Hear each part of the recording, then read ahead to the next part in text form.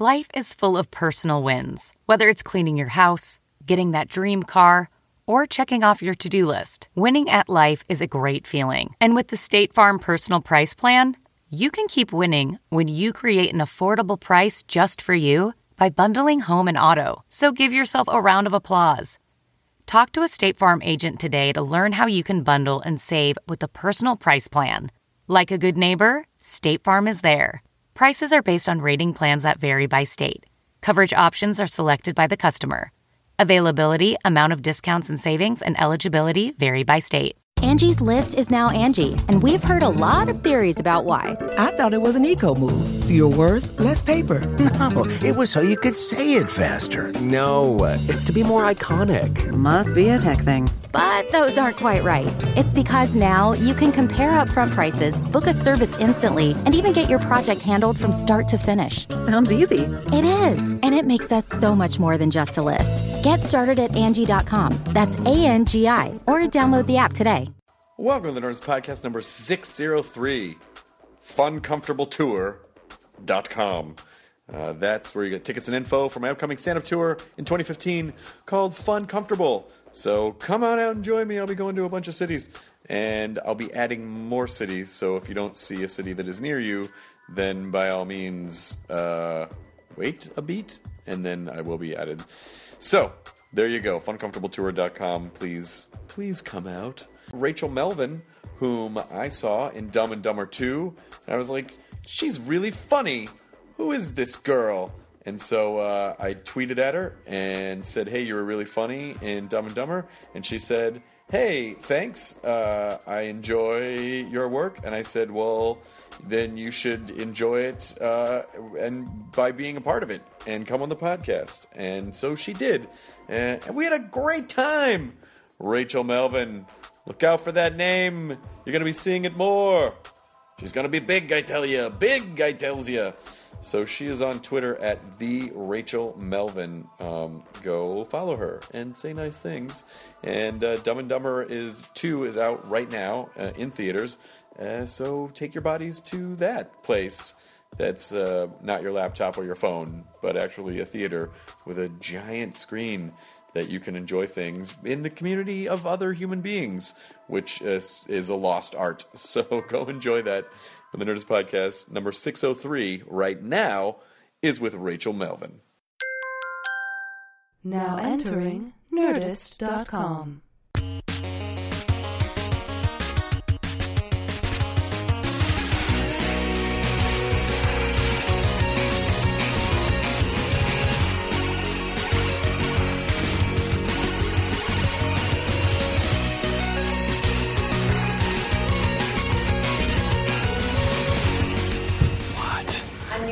Unless you were a sushi chef, you could just make that. Yeah, I know. I've actually made sushi at my house sometimes. What? I have. And how did that go? Now, I thought that was very dangerous to do if you're not a sushi chef. Well, it's dangerous if you don't know where to get the fish. Okay. But I talked to... This was so weird. I was like at Sur La Table buying sushi stuff, and I was talking to this Asian guy, and he was like, I could tell you where to go. I'm like, great. So he told me to go to this Asian market in Little Tokyo, and it's like so cheap. But they have like this, I can't say this word, sashimi grade fish. That's amazing. And it's like $5. Don't say it on the pod. We've already started recording. Don't say it on the podcast because you'll give it away. Okay. And then everyone will know and then they'll jack their prices up. Yeah. I'm wearing TV makeup still. I'm very sorry about that. I didn't have time to take it off. It's okay. I judged you at first, but I'm over it now. Okay, good. I just wanted to just get that on the table, Thank you. so just make it more comfortable for us, so that you didn't the whole time be like. If it makes you feel better, I threw on makeup last minute because she kind of indicated maybe I should. What? Why? I don't know. I had a date. For this audio podcast. Well, I don't know. It's good to look presentable, I guess. I just kind of am overdoing my hair and makeup. No, you look great. Hey, thanks. Especially, but no one will see us. It's so great. Because it's an audio podcast. But this was, getting you on the show was one of those fun Twitter moments where I saw your movie and I thought you were great in it. So I just said, oh, Rachel Melvin was really great. And then you responded, and so I just sent you a direct message. I'm like, come on the podcast. What did I respond to you with? Fuck Please. off, creep? Oh, No, I'm sorry. That's not what I said. Okay, I'm sorry. Please fuck off, creep. No, I said I was a big fan, and I am, and I think you're very funny. Oh, and thanks. Your compliment meant a lot to me. Well, no, please. It was very nice because I don't know, for whatever reason, and I apologize, but I wasn't familiar with you before, but I feel like we have friends in common. You're not alone, so don't worry. But I feel like that'll change. Yeah, hopefully. Well, I feel like I've known you for a while because I watched you, do the roundtable guest stuff on Chelsea Handler. Oh, right. I don't want to say this in case I'm wrong, but correct me if I'm wrong. You hosted a while ago The Soup, did you not? I hosted I guest hosted The Soup a handful of times, but I hosted a spin-off of The Soup called Web Soup, which was... That's what it was. Which was like The Soup, but for web videos. But I saw you on both. Yes, I've So, done and both. I always thought you were very funny. I appreciate that. Thank you very much. No problem. And then, so I when I went to see... The URL on your Twitter bio is the Spotted Owl blog. Yeah. Which is really rad. Thank you. I just made it. It's fantastic. Thank you. And it's basically a lifestyle. I mean, it's not a. Is it a fashion blog or just a lifestyle? Well, kind of how it happened was I felt like everybody had a blog. I feel like nowadays, literally, I was with my friend who's also a blogger, and we were taking pictures over at Melrose Place, and this girl comes out and she's like, "Are you a blogger?" And I go, "I feel like this is the new "Are you an actor?" thing in LA. Like everyone's a blogger." And that's kind of why I created it, because I thought it was just so funny to kind of like in a very tongue-in-cheek way make fun of blogs. Yes. But also like kind of join in on the fun. Yes. So it's a lifestyle blog. I call it a comedic lifestyle blog because I write about things that I find interesting that maybe other people will. In a very light and fun way. I make fun of myself a lot because it's very easy to do. Oh, come on. No, I mean, like, it's so funny. I'll try these recipes. And I also feel like when people do blogs, like, everything always seems so perfect and easy to do. And then when you do it, you're, like, tearing your hair out in the kitchen because it's not easy at all. No. So I kind of shed light on that and kind of make the imperfections fun. That's sort of... IKEA instruction syndrome. Oh my God, they're the worst. Where it's just like a thing and an arrow to a hole. Yeah. Like, why are you doing Why don't I this to me? understand this? Yeah. Yeah. I think it's Sweden's trying to distract us so that they can then invade. Yeah, probably. And they'll invade with giant L-shaped wrenches. How many of those do you have, by the way? I've got like 12 in my toolbox. I had a drawer of them. Well, I just moved into a new house. Congratulations. Thank you very much. You're so welcome. I've owned the house for 2 years, but I spent a year and a half fixing it up. And I don't mean me personally with a hammer and nails. I hear you. I paid skilled individuals to do the things that I am incompetent to do. But this time I didn't buy any IKEA furniture. I've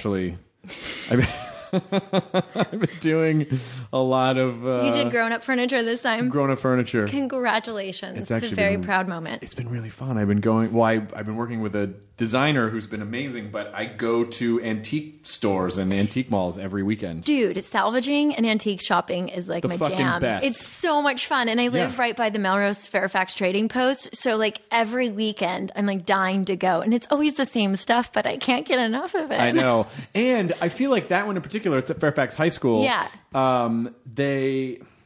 At a certain point, a lot of like legit vendors, like legit stores, started showing stuff there. And it's like, well, now they're just like, so it's some lost of the its charm had lost, and you weren't sifting through like old milk crates of sconces and stuff. But there's still some cool ones. I'm lifting my beanie because I feel like I'm yelling, and sometimes it muffles my hearing. Why are you so mad all of a sudden? I know, right? You seem so angry. There's this one guy there that I actually started following on Instagram because he is not there all the time, but he like will take pictures of what he has, and it's like authentic vintage stuff. Like he had a really cool old bread box that I really wanted, but it was gone by the time I got there. He's got like old flags that have like really cool stories. He's fun. And he's got so much stuff that, I mean, you could literally spend 2 hours in just that tiny little vendor area. I got to find that guy. Yeah. I should show you some pictures at some point of just old cool stuff that I put in the house. I bet. Well, it's made so much better, I feel like, than things are made these days. Well, I like that everything, like every piece. Before this process, I just thought, I just wish someone would just put a bunch of furniture in the house and I wouldn't have to worry about it. It was a lot of pressure. and by pressure I mean a luxury problem. But it was, like I wanted everything to feel good. Like I wanted it to feel nice. And now the house has a real personality to it, and every piece is like hand-picked. And it's almost all of it's old. And it has a story. And it has, I mean, some of the stories I may not know, but others... You make them up. I just make them up. It's like that episode of Friends where Rachel would get everything from Pottery Barn and tell Phoebe that it had some elaborate story. I was a big fan of Friends. It was a good show. It was so funny. So have you seen it recently, though? No. Well, kind of. I always see the same... Here's the thing. I didn't watch the last 2 seasons. And I don't remember why. It wasn't... You didn't want it to be over. Yeah, maybe. Yep. Maybe. But I'm glad I didn't, because I feel like, Seinfeld walked away at the perfect time. Mm-hmm. And I feel like Friends was always good, but it kind of petered off, I think. But what are they going to do? Not take $1 million an episode for the last 2 years? I know, right? So they kind of had to... Good problem to have. Okay, maybe these may be the best episodes, but this $22 million a year takes the edge that would be off. So nice, wouldn't it? I would not be the worst thing in the world. God, because it's such a fun job in the first place. But I think I always watch like the same episodes. I mean, I get the question that you're asking. Like when you watch it recently, it's like kind of like the comedy was very of its time. Yes, and and if you haven't seen it since the 90s, at the time it looked very normal. But when you look back, you're like, oh my God, cardigan vests? Like it looks so... I mean... And also the laugh tracks. Because I think we're so exposed now to like the one camera comedy that like, at least I that's what I watch a lot of. The laugh tracks are very distracting to me. Like I never noticed them before. And now I'm like, don't tell me where to laugh. I'll laugh where I damn well please. It's weird. Yeah, well, we've broken free of the chains of traditional media. And now we can choose to laugh at any time. That we think is funny on our own. Yeah, exactly. It's just so freeing. If we don't feel like laughing when Chandler's like, could I be any more of a cardigan vest? Like, we don't... we can make the choice now. Yeah. I think it'd be fun to take an episode of Friends and just drop all the laugh tracks out and just see what kind of what's weird, actually landing. Surreal, yeah. Yeah, that would actually be very cool. And then you have like... So the other show I grew up with was Seinfeld. And that...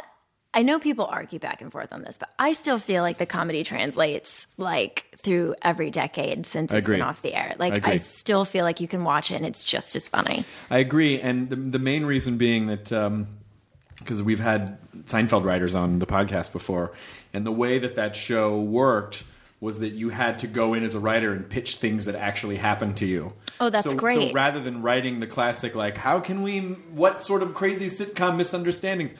You had that's why the show was so special, because the stories were very specific and very human, because they actually happened to people. Right. I mean, of course, they embellished for comedy's sake, but in general, like a lot of that stuff, most of the episodes happened to someone in the writers' That's room. like Sex and the City, and that's like another greatest sitcom to me. It's not sitcom; it's comedy, but I mean, it's my favorite. It is a situation. Yeah, it's a situational comedy. Four ladies are in a situation.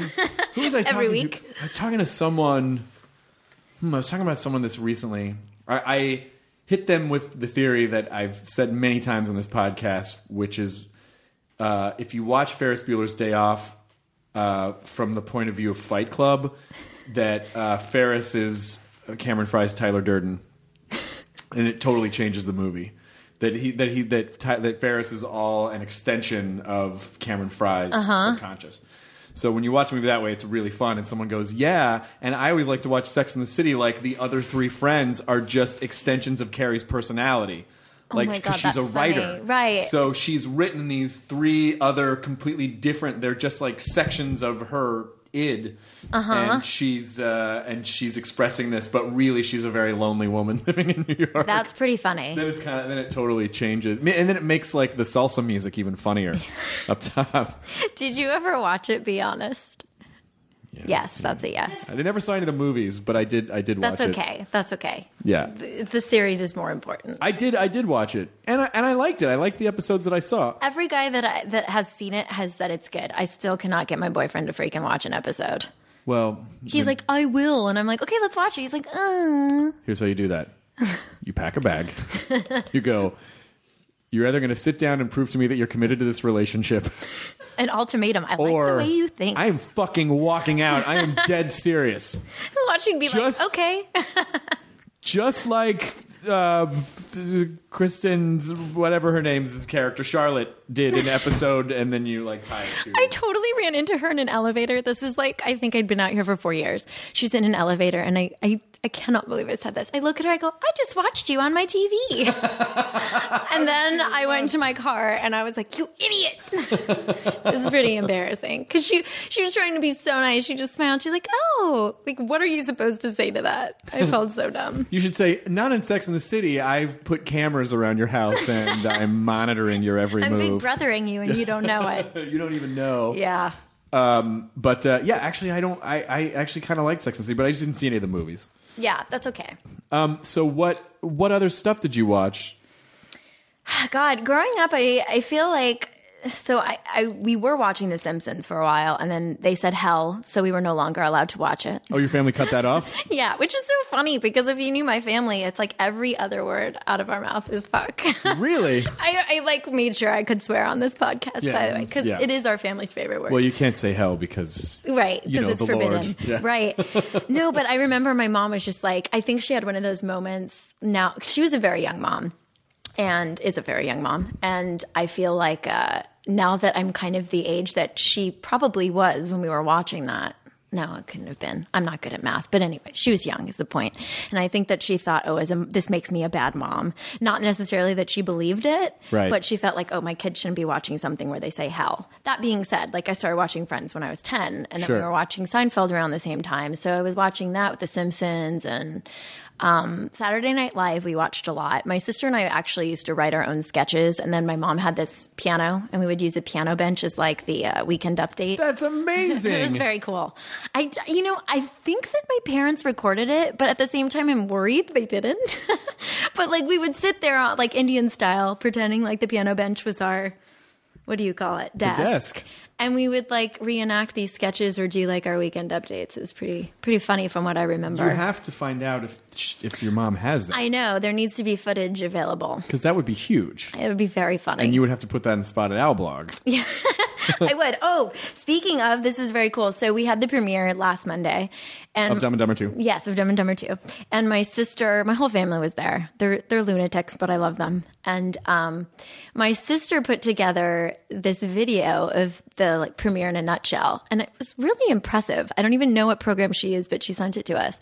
And so it's going to be featured on the blog tomorrow, actually. What? Yeah, it's pretty funny. It gives you an inside look into my family. Is she an editor?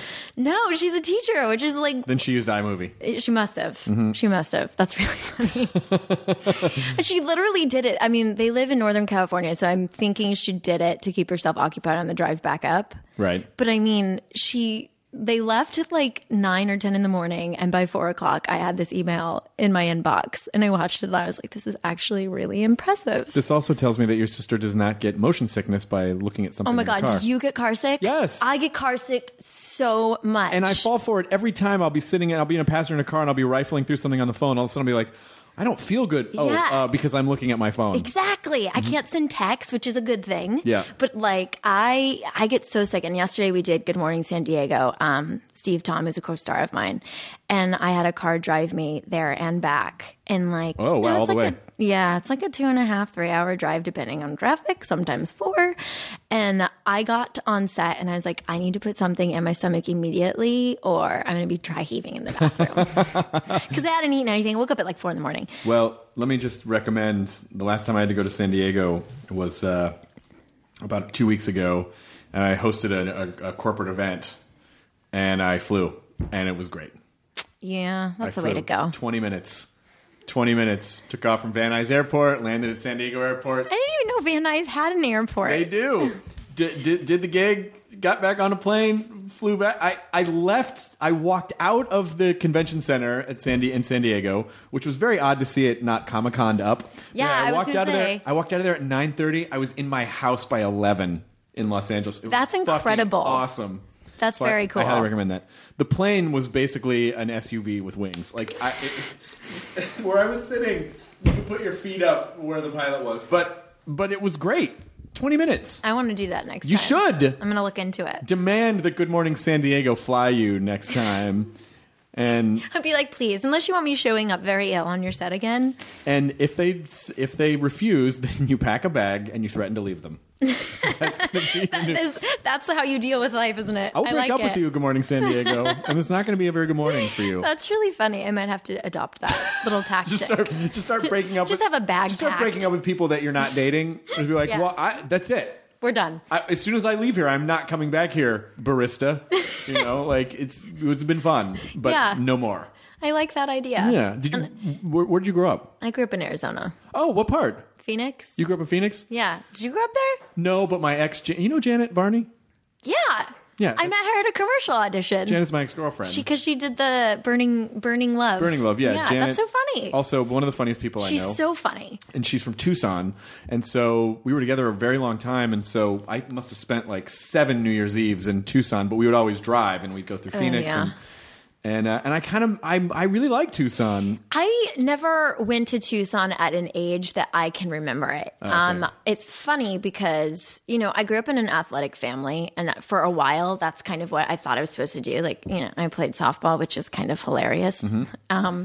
And then like soccer and all these sports. And it wasn't until like my 8th grade year at that time we lived in Houston that I kind of realized I wanted to do like music and dance and theater. Mm-hmm. But I still kind of followed in my sister's footsteps, who is a basketball player.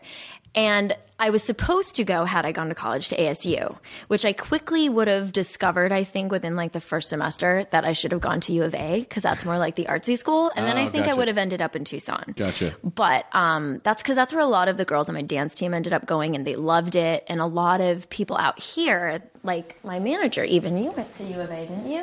Like a lot of people out here, and let's face it, like LA is a very art town, artsy town, went there if they went to college in Arizona. So, Now, it's interesting that you say that you have a sportsy family, because to me, and I don't know if anyone's ever told this before, your last name sounds like a trapeze family. Oh my God, The Flying Melvins. Do you know, that could totally... Do you know what my last name means, according to my father? No. It's like a front wedgie.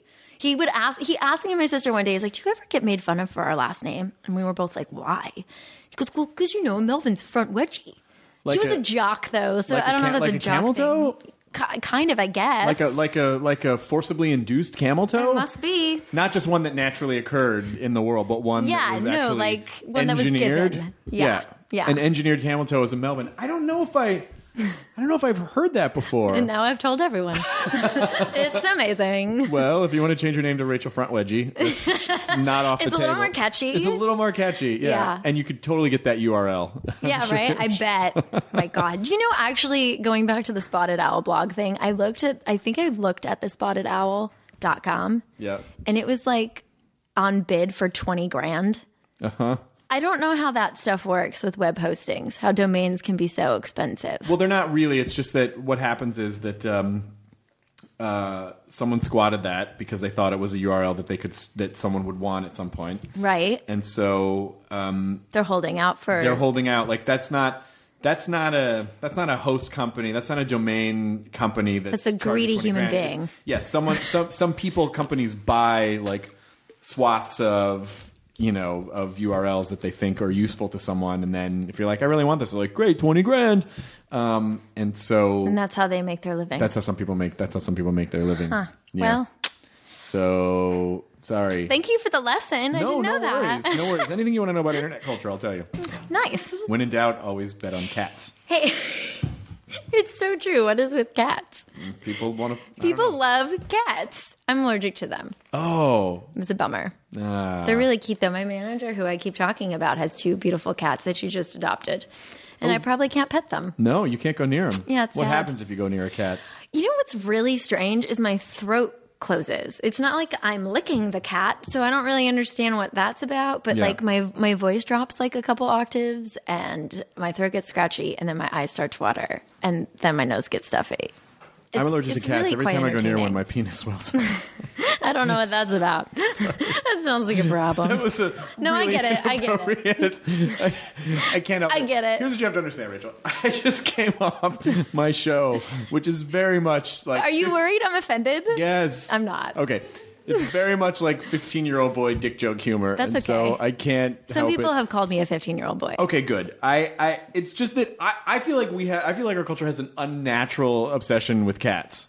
Like it's a thing right now. Yes. Like I know it's kind of always been, but there's really a spotlight on it right now. It's really. I think it's beyond. What I don't know if at any point in history people were this obsessed with anything as we are with cats. I know it's that. I feel like it's since the Grumpy Cat came along. It's before that. Grumpy Cat is a byproduct of our cat-centric culture. Cat-centric culture. But amazing. It is strange. It's very strange, and there's like Instagram accounts with millions of followers, and the cats don't even do anything interesting. It's just I know. Cat in a sink. Okay, cool. 5 million views. I'm gonna say this. There's a Frenchie though that sleeps in the sink that I follow on Instagram, and I'll be honest, I don't know why. I feel powerless. I just hit follow, and now I'm like, oh, that dog's so cute. Yeah, I think ultimately someone, I don't know who, it could be terrorists or it could be cats themselves or cute puppies, are trying to undermine our society by diverting our attention and making us slobbering idiots like, look, it's so cute. I mean, I fall for it too. There was a fucking video of like, puppy doesn't want to wake up from nap. I watched it 4 times. And just this woman in Spanish just poking it. And did you see the one where? See, now I'm gonna like prove your whole point. Did you see the one where they tickle the little dog's stomach and he goes, "Oh no, that's the cat. That's the cat. Oh, damn it! A classic internet video. Yes, a classic. It. Yeah, classic. No. Wow. It's so funny though. Yeah. Why is it so funny? I don't know. And some of this love spills into gerbils and hamsters and fennec foxes. So it's weird. It is weird, but I don't mind it, I guess. There are worse things. No, that's the worst thing. It's the worst thing in our culture. But we're contributing. Could be. We're contributing to it. Did you have were you on a soap opera? I was on a soap opera. How was that? It was a soap opera. Yeah, but it's a whole different animal. No, it was a lot of fun. I was on it for 4 years. It was like my first big job. And I learned a lot, Days of Our 9 Lives? Oh, sorry. That was a cat. I apologize. It was it was a lot of crying. I don't miss it. There was a lot of tears. You show up every day and it's just like, here's your scenes, we're shooting them. Oh my God. The worst, like, here's the thing. Once you've done a soap opera, and I know people have said this, you can do anything. And the reason why is because you have so many different writers that are coming in and so many different directors. And a lot of times you have a lot of producers coming and going. And so like there's so much inconsistency and regurgitated material that it gets so confusing and frustrating. And I think I experienced that a lot in my last year in particular. We had a lot going on. The writer strike was going on and then ended. It was just a weird time. But, I was really young when I was on that show. And I think in a way it was kind of like my real life Saved by the Bell experience. I mean, I was in the teen storylines and we got to do all these really fun, silly sets and scenes. And I remember the first time my character had sex. Oh my God. My character had sex for the first time, and my parents are very supportive of my career. They're wait a minute. watching So everything. Your character? Wait, are you saying for the first time she lost her virginity? Okay. Yeah. And so, I remember my dad had seen the episode, and he was like, "So Rachel," I can't believe I'm sharing this story. He's like, "So Rachel, I just, you played that storyline, very accurately. I'm just curious." He's like, "I'm just curious how you knew to play it so well." And I just looked at him, and I was literally leaving for the weekend with my boyfriend, and I looked at him and I go, "Well, Dad, I'm not a virgin." And then I left, and that's how my parents found out that. Talk about spiking the ball. Oh my God, it was so funny. But that's the relationship I have with my family. And actually, I think that was the start of us kind of easing into the whole, this is how my life is going to be. I kind of have to be an open book to be comfortable playing this. Yeah. When I'm working. But I have to say, when we were watching the premiere, this is so funny. I brought my dad as my date. I have a rotation, so it was his turn. And Jim's character was talking about porking Harry's daughter, which of course is me. And I'm just sitting next to my dad, and I was like, I really hope my dad isn't thinking about this visually. Which of course I'm sure he's not, because he's not a creep. I'm just a weirdo that thinks of that. Of course. But it's just it's funny to I don't know.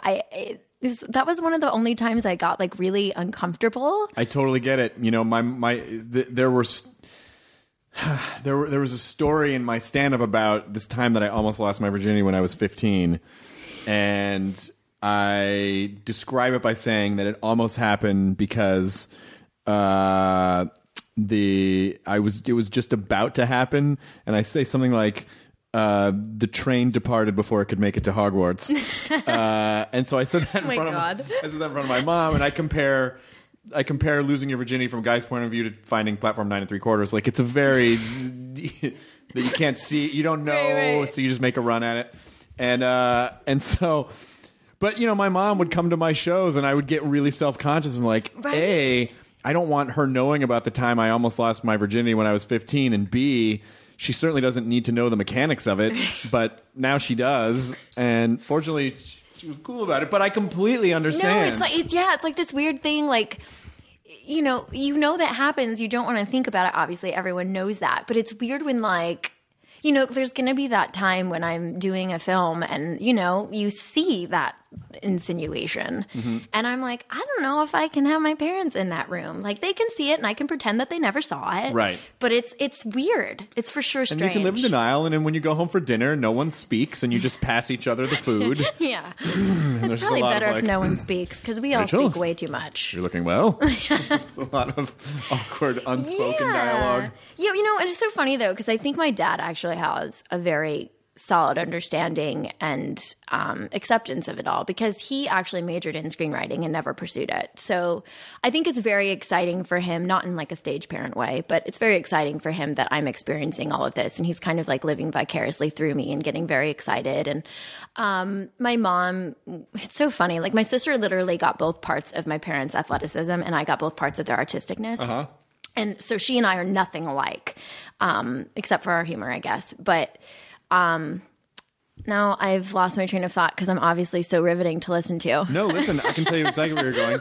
You were talking about your parents and... Oh, right. So my mom, she wasn't like in the performing arts. She actually was a great physical artist, like a drawer. And she wrote for, I believe, the Daily Herald in Chicago, and she was a sports editor, so she's very good at writing. Wow. Yeah, so it's kind of, lends itself to my career, I guess, in little ways. So I think it's exciting for them. Well, yeah, I mean, if your parents are cool, they're going to want you to be happy doing whatever it is that you want to do. Yeah. So that's a good thing to have. It's a really good thing to have. They encouraged me not to get an education, which was the smartest thing they ever did. I did not go to college because they told me I shouldn't, which I think is awesome. It sounds like, because how old were your parents when you were born? I think my mom was 27 when she had me, 24 when she had my sister. Well, that's not that young. No, it's not. I mean, I guess it's young. She wasn't like a teenager or anything. It's young by our standards because... Yeah, because people have kids now at like 40. And yes, because which is not old. No, it's fucking not.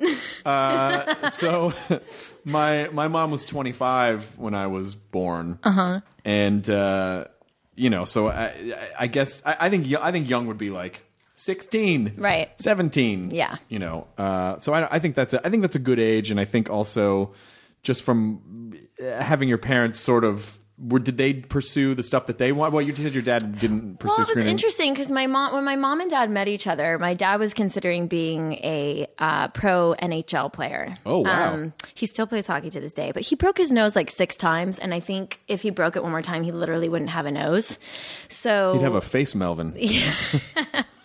Good one. Thanks. And then my mom was like approached. I think it was on their honeymoon. She was approached by some modeling agency to be a model, and they both kind of just were like, "No, we're in love." Mm-hmm. And then moved to the suburbs in Illinois, and then had us.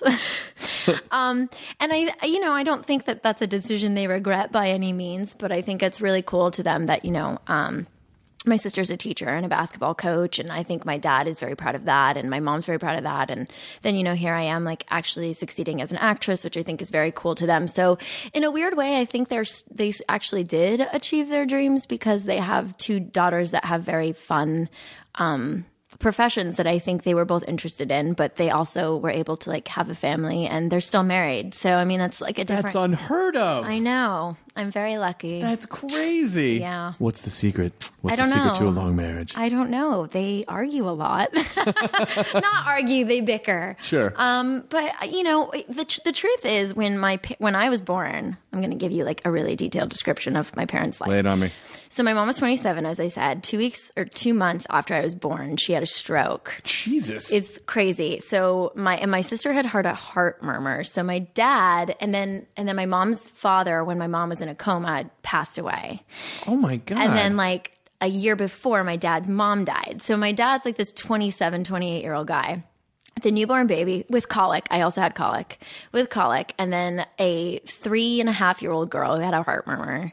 And then a wife in a coma, a dead father-in-law, and a dead mom. So at that point, he just had to laugh. And I mean, what else can you do? Seriously, at that point. But so it's kind of weird because it really does set a really high bar. Like my dad stuck around for all that. And my mom is a very sweet person, but I mean, a stroke completely changes you. She had it on her left side. So I believe like her patience and her, like, I think it was her short-term memory and everything was just gone.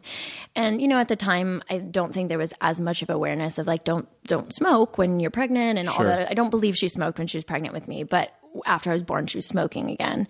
And I remember, like, I guess my dad told me the story where she wanted her cigarettes and my dad got so mad at her and he threw them out the window and she like lost her shit on him and he was like, who is this person? Because it's not the one I married. Oh, wow. And I mean, those are some hardcore vows to like keep to when you end up, you know, a few years into your marriage, like with someone that was not the person you married because of a medical circumstance. And I think because he stood by her through all of that. And I mean, it just, you know, it's a lot to take on very early. And I think once you've overcome that, it's kind of a breeze from there on out. I think it's a lot to take on at any age. Yeah. Even any one of those things would have been a lot to take on. So it sounds like both your parents are pretty amazing people. They're pretty awesome. Your mom for pulling through that. Yeah. And then your dad. Oh, and when I was born, I took out her uterus and bladder. Why would you do that? I didn't want to come out. I didn't want to let go. That's very selfish. I know. That's very selfish. You brought it out with you? I did. It was like this little fetus just with a grip. Just holding on. Yeah. I guess at that point. And they're like, no, we have to put that back. Yep. Rachel. She went through a lot. That's unbelievable. I was like the worst childbirth ever. Why were you so selfish? I don't know. I'm not anymore. Jeff Bridges, when he was on the podcast, talked about how there's this idea that you express throughout your life whatever happened during your childbirth. Oh, really? Yeah. And so what he's explained made a lot, and maybe this is just us looking maybe for that connection explains points. why I hold grudges. Or why you rip people's uteruses out of their body. Do you hold grudges? I not in a vindictive way. I guess it's like I forgive, but I don't forget. So do you feel like you are determined to achieve something no matter what? My manager's saying yes, so I guess so. All right. So basically, you're just like ripping the uterus out of life most of the time. Yeah, it must be. I was born early, and I'm very impatient. So that's kind of cool, though. I like drawing those similarities from that. Yeah, it's sort of fun. I do that a lot with astrology. I'm like really into that kind of stuff. Like I'm into astrology and like trying, you know, make sense of things in a bigger philosophical way, I guess. Does it work though? Because it's fun. It's just fun. Oh, okay, good. Because I feel like it's one of those things. You know, I think people have such a desire to connect things to this grander, like, oh, there has to be a purpose, there has to be meaning, there has to be some sort of a universal connection point to everything. I think there is in the form of magnetism and molecules. But do you think that, you know, if you saw anything in a horoscope, you'd go, oh, yeah. No. Okay. I'm not one of those people. Okay. But I will say, I feel like I'm talking about really depressing things. My aunt passed away like 5 years ago, and she was very into astrology. And so when she passed away, I was like, oh, I'll take it up in her honor. That's sweet. And so, right? She was Aquarius. I'm Aquarius. And so I've like kind of gotten into it a little bit. And it's mostly fun, but I will say I have found like this one book. It's called The Secret Language of Birthdays. And then there's another one called The Secret Language of Relationships, which I literally have never seen one that's not like 1,000% true. It kind of creeps me out. The Secret Language of Birthday sounds really creepy, by the way. And if I were to sing the birthday song, I would drop it down to a minor key if I were handing that book to someone. Happy birthday to you. It's so interesting though, because so my sister thinks that this is a load of shit, right? And I think in most cases it can be, and it is. For me, it's just mostly fun and interesting. But she read it and she's like, "Oh my God, this is so true." And I'm like, right? But it's the only thing that I actually, like, as far as astrology goes, is the only thing I swear by. You don't swear by anything else? Well, not astrology wise. Oh, okay. Yeah. What if you're like, I don't believe in love, I don't believe in... I don't swear by anything. Just except for the stars. This one book. Yeah. All the secrets are up there. Have you seen Interstellar yet? I haven't seen it yet. Oh my God, mind blowing. It's good. I can't talk about like even when I saw Gravity last year, I go into like this really crazy place. Like I can't wrap my head around understanding like the infinite like possibilities of like this galaxy or universe. No, it's like, very hard. It blows my mind. No, I asked Neil deGrasse Tyson, a noted astrophysicist, why is that? Why is that the case where we cannot wrap our minds? And I think the answer was something along the lines of like, there's just nothing to connect it to. Right. Like, the way that people understand the way that we understand, the way that our brains understand things relate to connection points. This is similar to that. And so that's how we kind of have a way into things. But there's nothing else that we have. I don't think too, there's like a picture of infinity that we can like grasp. Do you know what I mean? Well, it's a sideways 8. Is that what that symbol is? That's what, I was just being snarky. No, I got it. I don't know. I just like when I first saw Gravity and I'm like watching it and like, George Clooney is like disappearing into the abyss. I'm just like, where did he go? Like, if the galaxy is never ending, like it's never ending, and my brain can't wrap my head around that. And then I start thinking things like, what if we've never actually been to the moon, right? And I'm totally not one of those people that doubts it, but like, I started thinking about it. I'm like, how do we know that we need oxygen to survive? Like these ridiculous things. Do you want me to really melt your brain? Kind of. There's a theory that potentially our universe is an elaborate computer simulation. What? That it's just basically a simulation playing out. That they could ultimately, with certain, for lack of a better term, subatomic math, potentially prove through quantum physics that maybe, if I'm understanding correctly, that this is basically an elaborate computer simulation. Like, I believe that it could be anything. Yeah. It could be. I don't know. I mean, I think that that's like the decision I finally arrived at after seeing like all of these, like Interstellar is like so hard to like, it's hard to digest. Right. I think because there's a lot. I mean, I'm going out to the stars. I don't know how, oh my God, why am I blanking? Anne Hathaway or Matthew McConaughey, like I don't know how they were able to complete their jobs because it was so confusing. And often you shoot things out of sequence. I'm like, I don't know how they kept everything straight and how they understood it because I understood the movie, but there's still a lot I didn't understand. Sure. And I think a lot of people probably feel the same way. Or movie science, movie science. When in doubt, wormholes. I always say with movie that's science. That's what they talk about. I'm sure that's because that's. I feel like you'll really enjoy it. I kind of want to hear what you think after you see it. I will. I'll tell you. It's my fucking schedule. I had my first day off Saturday, and I don't know how long, and I just laid in bed, which I don't think I've done. Certainly hasn't happened this year, but I just happened to have one day off after an insane. That's great. Several months, and so but I could have gone to see a movie, but I was just like, I'm not leaving my house. No, don't be around people.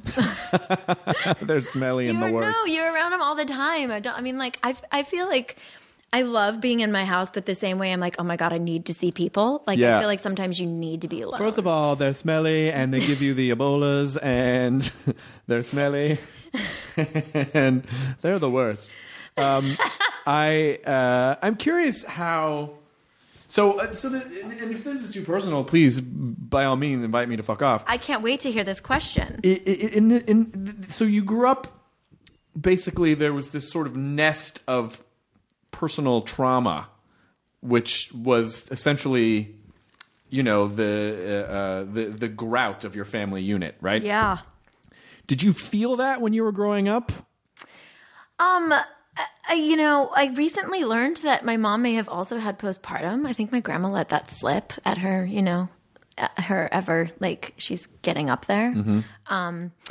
I don't know. I mean, I definitely think that I don't remember, I'll be quite honest, I don't remember a lot about my childhood, and I don't know why that is.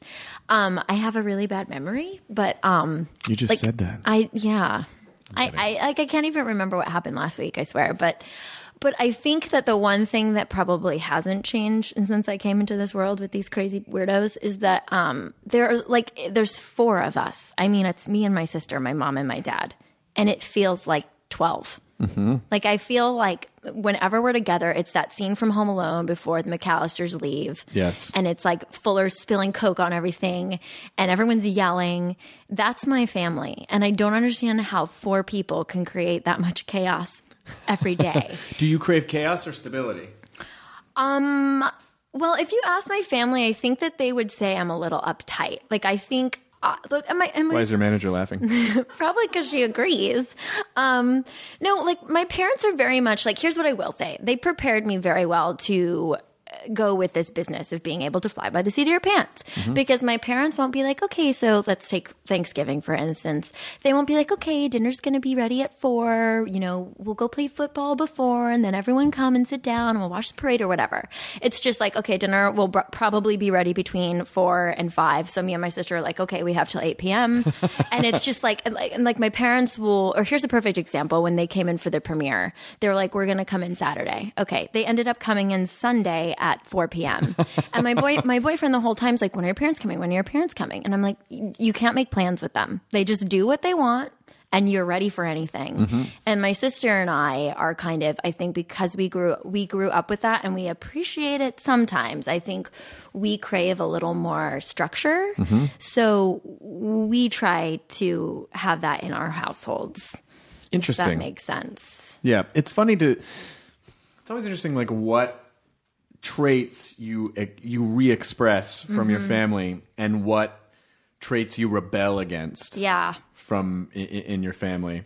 But I almost kind of feel like it's not as black and white as that. Is even though you think you might be rebelling against something, you might actually be expressing the same things. In other words, in a different way. Yeah, in a different way. It's like your dad, whatever, always.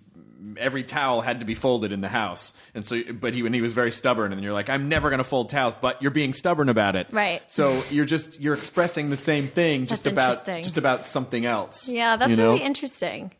Because I know that my dad, we say he has the sweep, which is where, like, he just goes through the whole house and cleans up everything and puts it in a giant pile and then puts it in whoever's room it is. Mm-hmm. and I'm very much that way. Like, sweep. I am such a clean freak, like, both with, actually, like, cleaning, like having clean countertops and, like, not having my shoes where they don't belong, like, in my closet. Mm-hmm. And so now that I live with my boyfriend, it's very much been like, he's very clean, but he's not neat. Mm-hmm. So every day I'm like, I don't understand why you can't just put your clothes in the hamper. Like, why aren't they on the floor next to the hamper? Just put them in the hamper. Mm-hmm. And I know my dad's very much like that. And my mom, I think, used to be like that before her stroke. And now she kind of, like, the doctor told my dad, like, she'll start projects and then she'll never finish them. Mm-hmm. Or she won't finish them for a while. So there'll be, like, little piles of different things that she's planning on doing, but they sit there for a really long time. And it drives my dad crazy. And then he loses his mind and does the sweep. So I know I get that from him. Do you what have you swept lately? Oh my God. Yesterday, like, this is so dumb. So I usually carry this sippy cup around. So, like, because I have this theory that people drink more water if they're drinking out of a straw. Mm-hmm. And this is going to obviously have some sexual connotations, but it's because, like, when we're born, the first thing we learn to do is suck. Mm-hmm. Like, that's a natural thing to like lift a bottle and like crane your neck back is very unnatural. And for me, it's like really uncomfortable. So I never drink water unless it's in a sippy cup with a straw. This is a good theory. Right? So it doesn't explain why I put lube on my water bottles, though. So my boyfriend, as much as he made fun of me for it, also had his like own squirt bottle. And then we have a puppy, and he chewed the top of it. So now he's been using just like regular glasses with straws, but he doesn't use the same glass over and over again. There's just like glasses everywhere, like on the headboard and in the kitchen. And like, no, it drives me nuts. So I cleaned up all of his glasses, and then like he has like a shoe pile by the door, but he has like an elaborate shoe tree in our office. So I'm like, I don't understand why you don't just put him in the shoe tree. So I cleaned up all of his shoes. I mean, just a bunch of like crap that hadn't been picked up. Yeah. Yeah. How long have you guys been living together? A year almost. A year. It's been an experience. Living with someone? Yeah. It is. Like I'm not good at living with people. It's hard, especially because there is an element of living with someone, the roommate element of living with someone, where it's just the basic day to day. Like, you know, you can be super compatible with someone like out in the world, but the fucking living space where it's like, oh, you sleep on that side of the bed and you leave that there. Interesting. You know, like that's where it really starts to violate your core belief system. It's so true. And you almost feel like even though the other person is doing nothing wrong by the universe's standards. Correct. It's very violating. Correct. It's almost like getting pissed. This is a similar example of getting mad at someone for being annoying when it's not their fault. Sure. If you're in a hotel and you're on the top floor and the elevator stops on every floor, by like the 8th time, you fucking hate the person who gets on. Right. Even though it's not their fault. They have every right to go down, but they're still like, I fucking gotta go. Like, you know. Yeah. That's a perfect example of someone just living their lives, but it's encroaching on. Exactly. It's totally selfish. I admit that. But like, that's why I say, like, I'm not easy to live with because I'm very uptight in that regard. I like things. I'm Monica from Friends. Of course. Maybe. Well, who would you be from the Sex and the City? Charlotte? No, I'm actually Samantha. Not because I'm slutty, but because I'm very politically incorrect. There is no censor. There's nothing wrong with that. I don't think so, but people tell me there is. But the world has different ideas. Has different ideas, exactly. You can say whatever you want on the Spotted Owl blog. I do. I try. I think that's great. I mean, I don't know if you're familiar at all with my company, but that's how it started. It started as basically a blog of things that I was interested in. So I'm going to ask you a question. Please. Because I'm curious to compare stories. How did you like come up? Like, what was the idea behind creating that initially? Were you just like... Because for me, it was like, truthfully, I was really bored and I needed to do something with my time to feel important and productive. So That's part of it. I kind of just created it to feel like I was working when I wasn't. That's part of it. You know, for me, I had been working in television for a very long time. I mean, at the time I was unemployed. And I was actually with Janet at the time that I started everything. And, you know, it was just the kind of thing where I've been working. I was not getting jobs that I didn't even want, but still feeling bad about it. And so... Hate that feeling. It's terrible. It's the worst. Like, I feel, I didn't even want this. Yeah. God damn it. Why didn't they want me? They rejected me. I didn't even want to go in. How fucking dare you? It's the worst. Okay, I'll come back and I'll do a smaller Whatever part. you want. Yeah. And so I was tired of feeling like that because, you know, I just don't like feeling like... I don't like feeling like a piece of kelp drifting around, you know, with the varying moods of the entertainment business tides. Yeah. And so, you know, one day I kind of just I had already been working in television for like 13 years, but I was unemployed at the time, and I guess I just said, you know, and for like a month or two I'd been very stressed. I didn't know what I was going to do, and I wasn't selling tickets on the road, doing stand-up as much or at all. And so I was really freaking out. And Janet and I had a house and we were to pay for, and I just was like, what am I going to do? And I woke up one morning in 2007 and just was like, you know, these are my skill sets. These are the areas of interest that I have. So how can I apply those skill sets to the things that I care about? And ultimately that was it. And then I decided I was only going to focus on things that I cared about or things that made me happy. Right. And so I stopped auditioning for stuff that I didn't want to do, and I stopped trying to get jobs that I didn't want, and I started turning down things when I and technically shouldn't have been turning them down, financially shouldn't have been turning them down, but basically just like these are the sphere of things that I want to do. And that was it.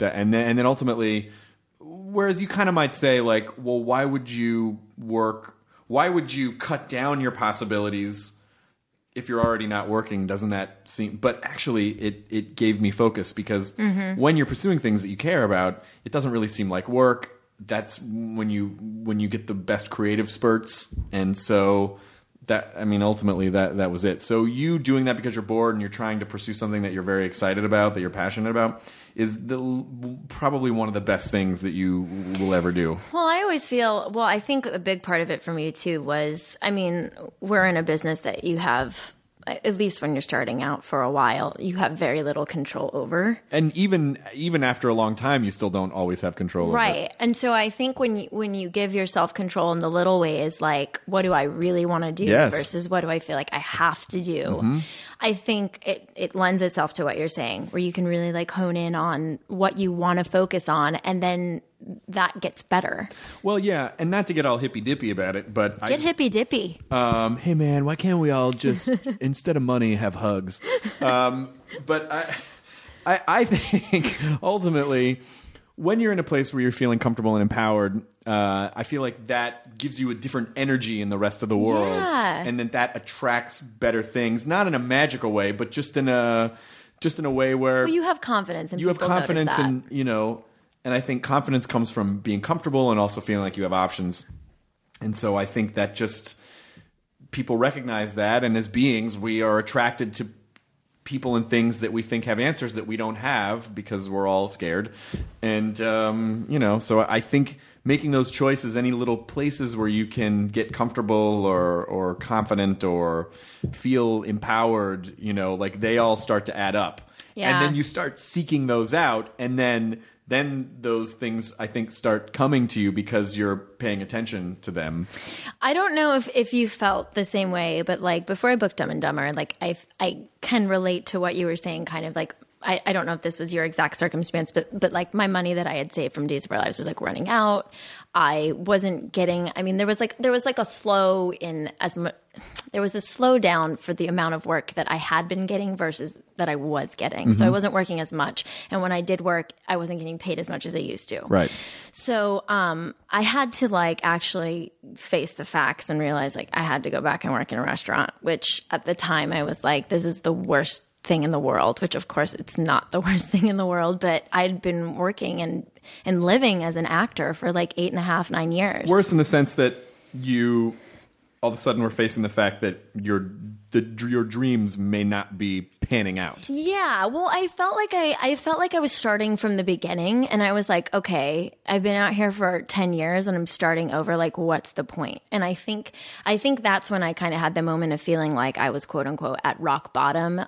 It's not like I was, in a really dark place and like contemplating what to do with my life. It was more of like, okay, these are the facts of life, and I have to grow up and be an adult and actually like decide if I really want to, like, this is the test. Do I really want to stick this out? Do I really believe in myself enough to like do whatever it takes, like sleep in a car or whatever I have to do? Or do I just like go home and throw away the last 10 years?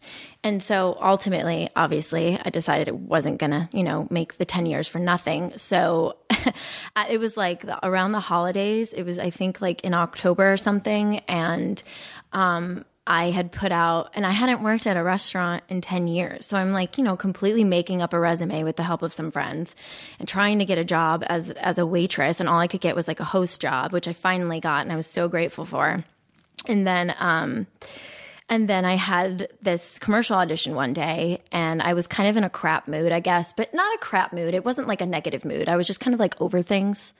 And I ran into Rick Montgomery, who was casting this Dodge commercial. And he actually he saw something in me in that day and was like carrying on a conversation, and then invited me to come audition for Dumb and Dumber 2.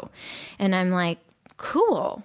But, having like actually listened to one of your podcasts with, Tom Bergeron, where you guys were saying this exact thing. Like, you learn not to get too excited. Of course. Which sucks, but like that's kind of like your survival mode. It's a protective thing. Yeah. So I was trying not to get too excited by it. And I ended up going back to work in a restaurant as if that was going to be the next however long. And it ended up not being that bad. And like my first day of orientation was my first producer session with Bobby and Pete. And again, I went in there, and at that point there were like all these recognizable actresses in the waiting room. And I was like, normally they would have totally psyched me out. But at that point I thought, the worst has happened to me that I thought could possibly happen. I have to go back and work in a restaurant, small, tiny violin playing. But I realized it wasn't really that bad. You know, it wasn't as scary as it had been in my head. So at that point, I'm really like, well, I have nothing left to lose. And so that kind of gave me the freedom to like be confident in a really weird way. Yeah. I would have expected to feel like a giant failure. And I ended up feeling very empowered in some strange way.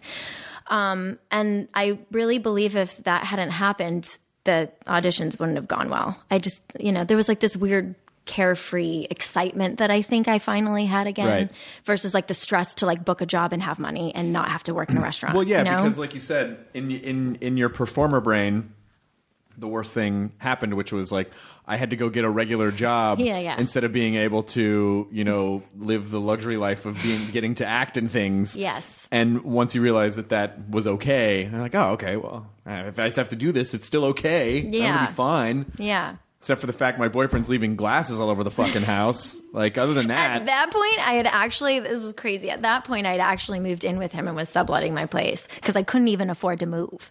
Like, I could not afford to, like, hire a moving truck or put, like, a down payment on a new place or whatever I needed to do.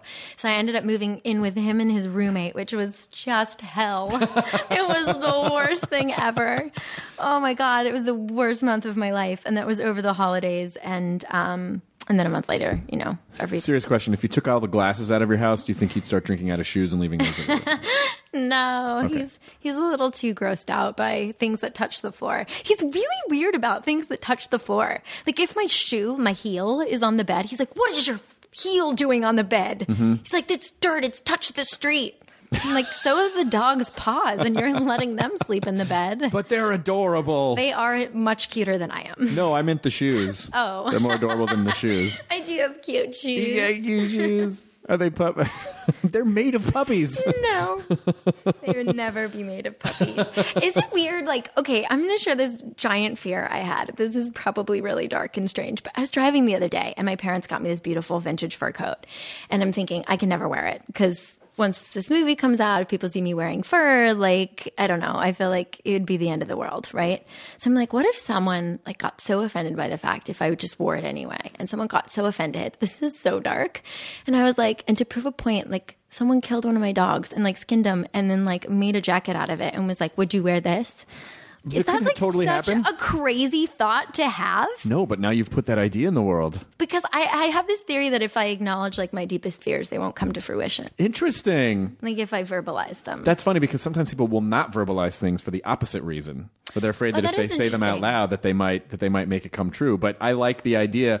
I think it's much healthier to verbalize your fears I look them in the eye and I'm like, you will not own me. It's like the episode of The Simpsons with all the dogs where they're going to make that it. One. What? I don't know that one. It's a classic episode. It's basically a Takeoff 101 Dalmatians where Santa's little helper gets another dog pregnant and she has all these puppies and then Mr. Burns kidnaps them and he's going to make a coat out of all the dogs. And there's a big musical numbers. Oh my God, I have to see this. Yes. No, I've never seen it. It is a classic Simpsons episode. So now you can go home and watch that. I also want to watch 101 Dalmatians again. It's a good one. Jungle Book's the best, though. I've never seen Jungle Book or Mary Poppins. God damn it! Isn't that crazy? I'm just dealing with this right now. I'm just dealing with it, processing this information. I feel like my parents did not do a good job in that area. But I did see Stand By Me. It was my favorite movie when I was 2. How do I know that? That's one random thing I remember from my childhood that I otherwise never remember. That's adorable. Yeah, I think I had a crush on River Phoenix.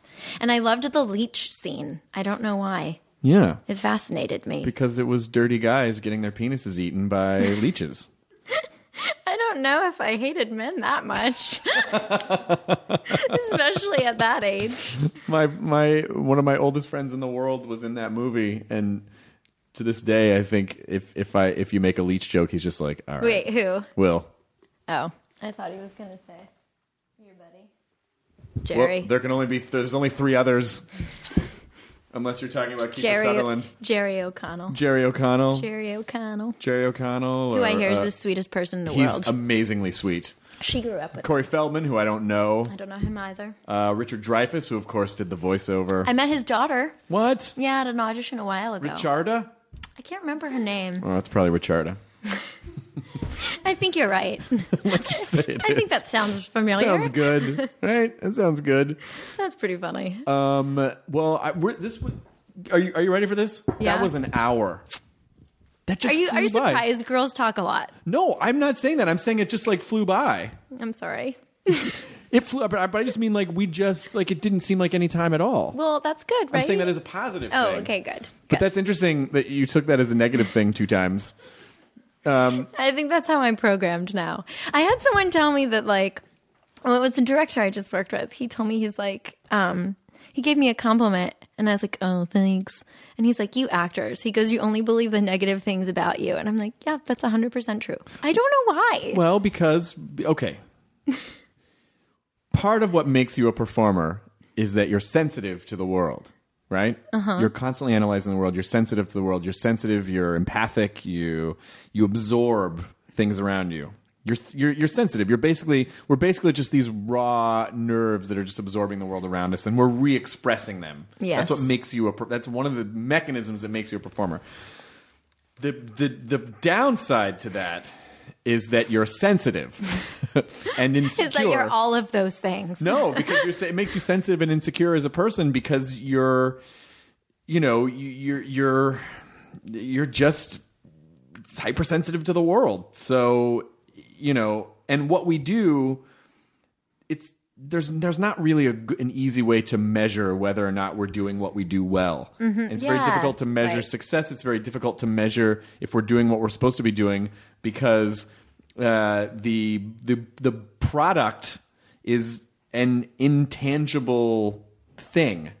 So we don't ever really know. It's sort of like Marco Polo, where you're like, I think there's no right or wrong way. I don't know. Yeah, and so we just never know. We never know, and so that's why everyone kind of has their own way of how they seek validation and whatever it is that we're doing. And so I think that's probably why that's that way. Yeah, is that you believe the negative. You look at the negative stuff because you're insecure and you're sensitive, and so you're like, fuck yeah, of course. But just so you know, literally almost everyone on the planet has that feeling where they think that someone's going to tap them on the shoulder and say, that'll do. We've discovered that you're a complete fraud. But it's not the case. It's not the case. So because we all kind of have that fear, we look at people like on the internet or wherever or reviews or whatever, and we're like, that's the person tapping me on the shoulder. But you don't know. Like, you're giving that person so much more credence than they necessarily deserve. You don't know anything about them. Yeah. You don't know what their mental state is. I also try to think... What if that person was Hitler? What if Hitler was reviewing you in a thing... And you're like, oh, this person has a lot of good points. And you're like, hey, by the way, that's Hitler. What the fuck? Yeah, fuck that guy. Exactly, Then you wouldn't care. Yeah, no, that's a good point. And you'd be like, Hitler, why did you fake your death and become a critic? From now on, I'm just going to always assume it's Hitler back from the dead. Because that was his secondary plan, is to take down the Jews by giving them bad reviews. Oh my God, you're so funny. I don't know if that's... I get so jealous of people that are funny because I feel like I feel like I'm not as quick. Like when I was working with Jim and Jeff, Jim is so quick. And they've been friends for 20 some years. I mean, they're both so brilliant. But even when we were like doing the press line, like I think the question that kept coming up was, what's the dumbest thing you've ever done? And of course I'm sitting there like really trying to think. And Jim's like, I don't talk about my love life. And I'm like, why couldn't I think of that? I mean, obviously, I'm not Jim Carrey. But no, you could just say, one time I sat in a press junket and someone asked me a stupid question. It's like, and then I had to answer it. But see, like, you thought of that in no time at all. Like, I just, on the spot, I'm no good. No, I think just say the first thing that comes into your mind. That's a good piece of advice. Yeah. Yeah. And then you can always apologize later if someone's like, what? I feel like this session has been, like, very therapeutic in some ways. I'm glad that you used the word session. Well, I knew I was going to say therapeutic. No, I appreciate that. I'll send you a bill. It's $145 an hour. Thank you very much. Do you feel good? Do you feel better? I mean, you're in Dumb and Dumber 2, and you were great in it, and I hope it was fun. And I hope. Are you working on other stuff now? Is there anything else? Yeah, I did a couple indies earlier this year. One's called Madtown with my love Jamelia, who is just super lovely to work with. It's actually. It's like a little darker film. Milo plays an aspiring comedian who has a really dark past that catches up with him. And I play his love interest. And then I just wrapped a psychological thriller called Sleepwalker with Anna O'Reilly. Excellent. Yeah, that was really fun too. A great script. Oh, yeah, I'm When's really that come excited out? for that one. I'm sure next year. I'm hoping. That's a safe assumption. If you just wrapped it, it's probably not going to come out before right? Christmas. Well, that'd be really impressive if That it would be did. incredible. That'd be super impressive. Oh yeah, the movie was live. Yeah. It's already out. Yeah. We streamed it. Whole thing. That'd be awesome. Why hasn't anyone done that yet? I'm sure they have. That's why I love doing one of the shows I do is live and the other one's almost live. It's like you can't think about it. You just do it and it's done. Yeah. You can't be like, what did they use? What's going to happen? What are they? It's the best though too, because I feel like it really does force you to be in the moment. And I think that's what so many people forget to do. You know what the downside of that is though? Is then your memory starts being in the moment and you fucking forget things that just like you. That's my problem. Then that's my problem. That's why I can never remember anything because I'm living in the moment. You're so in the moment. I'm so in the moment, There's no man. long term, man. Well, Yeah. It's been wonderful to have you here. People should go. I believe, if I'm not mistaken, that you are the Rachel Melvin on Twitter. Correct. And is it the Spotted Owl? It is just SpottedOwlBlog.com. SpottedOwlBlog.com. All right, I'm 1 for 2. Yeah, I should have put that, but I don't think it was available. My mom was like, "That was a mistake." Thanks, Mom. I can't change it now, but thank appreciate you. that. Yeah. Shit on all the work that I've been doing on the side. Yeah. So yeah, Rachel Melvin, a pleasure to have you here. Chris Hardwick, thank you very much. Enjoy your burrito, everyone. Now leaving Nerdist.com. Enjoy your burrito. Once upon a beat. Remember those stories and fables that would capture your imagination and you couldn't wait to see how they would unfold? And now, when you read them as an adult, you think, some of these old tales could use a fresh spin. We have a perfect podcast to bring you the stories you remember, remix, and reimagine for the kids in your life today. Join me, DJ Few, and my trusty turntable, Baby Scratch, as we spin up new tales in the New Kids and Family podcast, Once Upon a Beat. Wondry and Tinkercast are bringing you a jam-packed, music-filled weekly party where hip-hop and fables meet. It's Once Upon a Beat. Follow Once Upon a Beat on the Wondry app or wherever you get your podcasts. You can listen to Once Upon a Beat early and ad-free right now by joining Wondry Plus in the Wondry app or Wondry Kids Plus in Apple Podcasts. Once Upon a Beat.